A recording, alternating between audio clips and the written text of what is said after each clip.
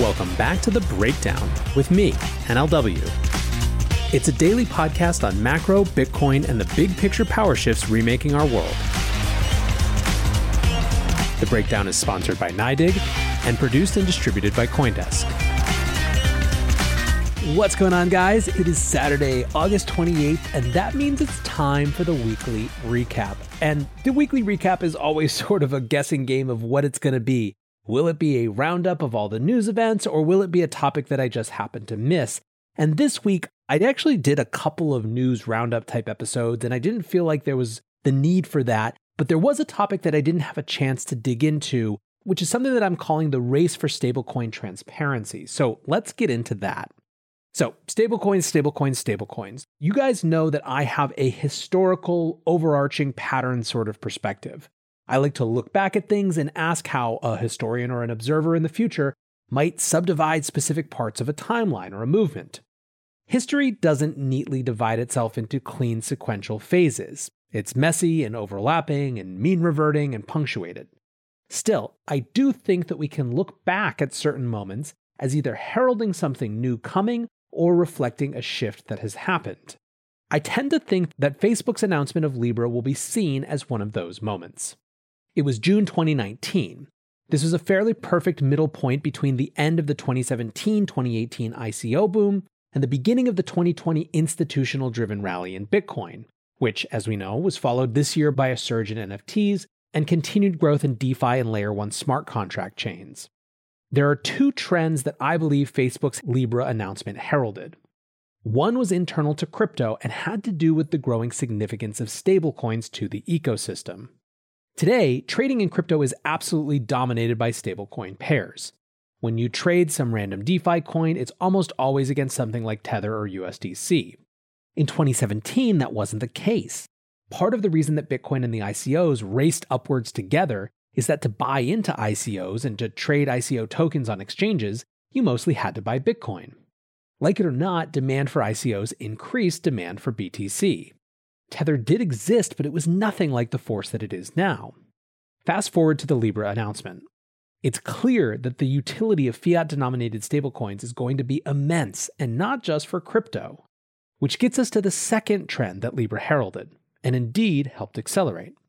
That's the spillover of crypto and digital currencies into the mainstream of political and economic discussions. There probably isn't another company on Earth that could have freaked out as many governments as Facebook did when it announced that it was going to create a currency that was stable, but not pegged to any single country's fiat, but instead a basket of global currencies. It was a move that, in the minds of central banks, would have instantly challenged the power of those central banks. The issue, of course, was Facebook's billions of built-in installs for pushing adoption of this new currency. Now, Libra itself, despite occasionally popping up in the news for having changed its name again or something, was effectively stillborn and strangled in the cradle. It was a massive miscalculation if they thought they were going to get the US to be down with this. Especially obvious, I think, in retrospect, was not pegging it to the dollar and not domiciling the company in the US. It was also really suspect to try to make a banking the unbanked argument rather than a scary China will do it first argument. But this is neither here nor there, and we're not here to focus on Libra, except to say that they were a starting gun. Since June 2019, a bunch of things have happened. Stablecoins have become absolutely embedded at the core of the crypto system. There are $65 billion worth of Tether out there and $27 billion worth of USDC, to name just the two biggest. Second, stablecoins have been increasingly the site of significant regulatory scrutiny. Under Brian Brooks' Office of the Comptroller of the Currency during the Trump administration, a number of new rules made it much easier for banks and financial institutions to interact with stablecoins and stablecoin issuers. This raised the ire of a number of congressmen and women who basically wrote an act to pin stablecoins down to having to be issued by banks called the Stable Act. When the new Biden administration came in, it immediately put every one of Brooks' rules under review. What's more, new legislation from Congressman Don Beyer, this is that comprehensive crypto regulation that looks like it has the Treasury's hands all over it, would give the Treasury Department sole discretion to approve or veto private stablecoins. And of course, this is to say nothing at all of the global attentional shift to CBDCs.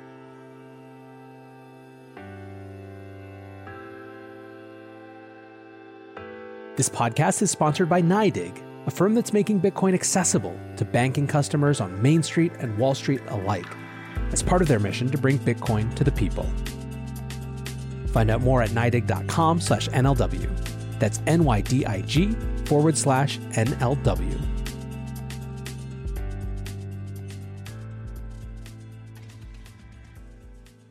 China responded first and most aggressively to what they perceived as the threat of Libra, and have largely shaped the dialogue and discussion ever since. Europe has also made it clear that they're headed in the direction of a digital euro, while the US has been more cagey. That said, Powell and his friends at the Fed have said that this is the year that they really start bringing the digital dollar conversation to Congress. In the US, there are some fairly pitched battles around CBDCs. There are some who point to China and say we must keep up with what they're doing. There are others who say that any US digital dollar has to be designed in a way that is anti-surveillant to live up to not only our values, but our constitutional obligations. Even though we've been talking about it for a couple of years, this is a discussion that is absolutely going to grow in the years to come. Now, to me, one of the interesting wrinkles has to do with the way that financial innovation has usually happened in the US. It has tended to not come from the government alone. Shocker, I know. Instead, it's been about the government creating space and context for the private sector to build the rails and then blessing them with the force of law. So if you look at the progress that has been made on CBDCs, China appears to be wildly far in the lead, right? I mean, they've had multiple contest-based trials of increasing size in cities around the country. They've started rolling out the digital yuan to use in the metro. Way ahead, right?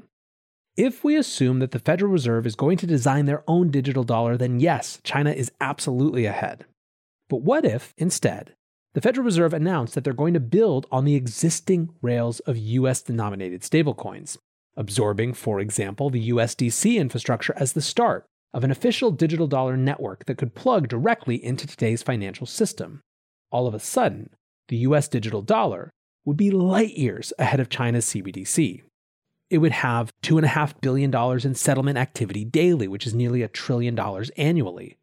What's more, it would be home to a nascent and highly dynamic ecosystem of applications surrounding it and natively plugging into it. What's more, it would already be plugged back into the traditional financial system through increasing linkages with companies like Visa. In other words, supporting the US domestic stablecoin ecosystem and investing in that as the germ of a larger digital dollar ecosystem would instantly do an end run around the Chinese digital currency. It is one of my most firmly held beliefs that some US politicians will start making this argument in the next 24 months. I'm not sure that they will actually come to pass, but I just think it's so obvious. And frankly, so in line with the previous relationship that American government and private markets have had and worked to innovate financial services in the past. So that then is my framework for looking at 3 recent moves, discussions, events, etc. in the stablecoin space. Tether is clearly working to add additional transparency to their asset disclosures. When they first started making reserve attestations, which, if you'll remember, was a requirement of their settlement with the New York Attorney General, they weren't particularly detailed, and they had a big chunk of assets in commercial paper, which is short-term corporate debt that could have come from absolutely anyone. However, in August, they made their latest attestation and gave more details about the rating of the commercial paper. Briefly, companies like Standard & Poor's, Fitch Ratings, and Moody's give grades to the creditworthiness of different investments and debt, including commercial paper. Tether's August report claims that 93% of their commercial paper is rated A2 or higher, which is an investment-grade short-term rating. It also said that the majority were rated by Standard & Poor's, but that Fitch and Moody's were used as well. Now, as always, there are still questions around Tether. Matt Levine on Odd Lots recently lamented that it's just simply out of sync with market norms to not disclose who these firms whose debt in commercial paper is held. Still, the ratings grade of the debt is for many a reason to nominally increase confidence in the backing of USDT. Then there is USDC. In June, Circle announced one of the largest fundraising rounds in history, raising $440 million. In July, the company announced that it was going public via merger with the Concord Acquisition Corp SPAC at a valuation of $4.5 billion. Around that time, Circle CEO Jeremy Allaire said that the company intended to become one of the most transparent in the world as it set out on a journey effectively of becoming a regulated bank. Part of that was a new commitment to their own reserve attestations, which they delivered on shortly thereafter. There were a couple different takes when Circle made those attestations. The first was that they were a lot cleaner and better footnoted than Tether's. But the other was that there was still a fair bit of commercial paper and corporate bonds and other things that weren't really cash. The issue was that Coinbase, one of the backers of the USDC consortium, still had language on its site that said every USDC was backed by $1 in a bank. That created some hot water, and Bloomberg revealed more details. Quote, according to Circle, USDC Coin's reserves have not been all cash for more than a year. The reserves were only in cash until March 2020 when the company added short-term US treasuries to accommodate the coin's rapid growth. According to a Circle spokesperson who said the coin's disclosures also changed to reflect that. The coin's reserves moved to a broader portfolio of investments in May 2021, the spokesperson said. Because of this, and with that goal of transparency in mind, earlier this week Circle updated their stance. Here's what Jeremy Allaire had to say about it. USDC Reserves Update. This morning we announced that effective in September, USDC reserves will be held in 100% cash and short-duration US Treasuries. At Circle, we are seeing rapidly growing interest in digital currency by leading global payment networks, internet-scale commerce and digital media companies, and a broad range of fintechs and other financial institutions. This growth has rightly brought significant federal regulatory attention as regulators consider the implications of digital currencies growing from $100 billion to potentially supporting trillions of dollars in economic activity in the coming years. Since inception, USDC reserves have been bound by the permissible investment rules under state money transmission regulations, which is how Circle is regulated today. These rules protect consumers and ensure $1-to-$1 liquidity for USDC at all times.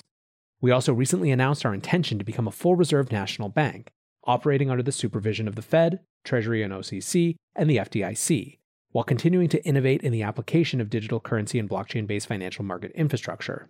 Given our commitment to maintaining high standards, which in some cases go beyond those required by our regulators, we will, effective in September, hold all USDC reserves in cash and short-duration US government treasuries, which will be visible in our September attestation.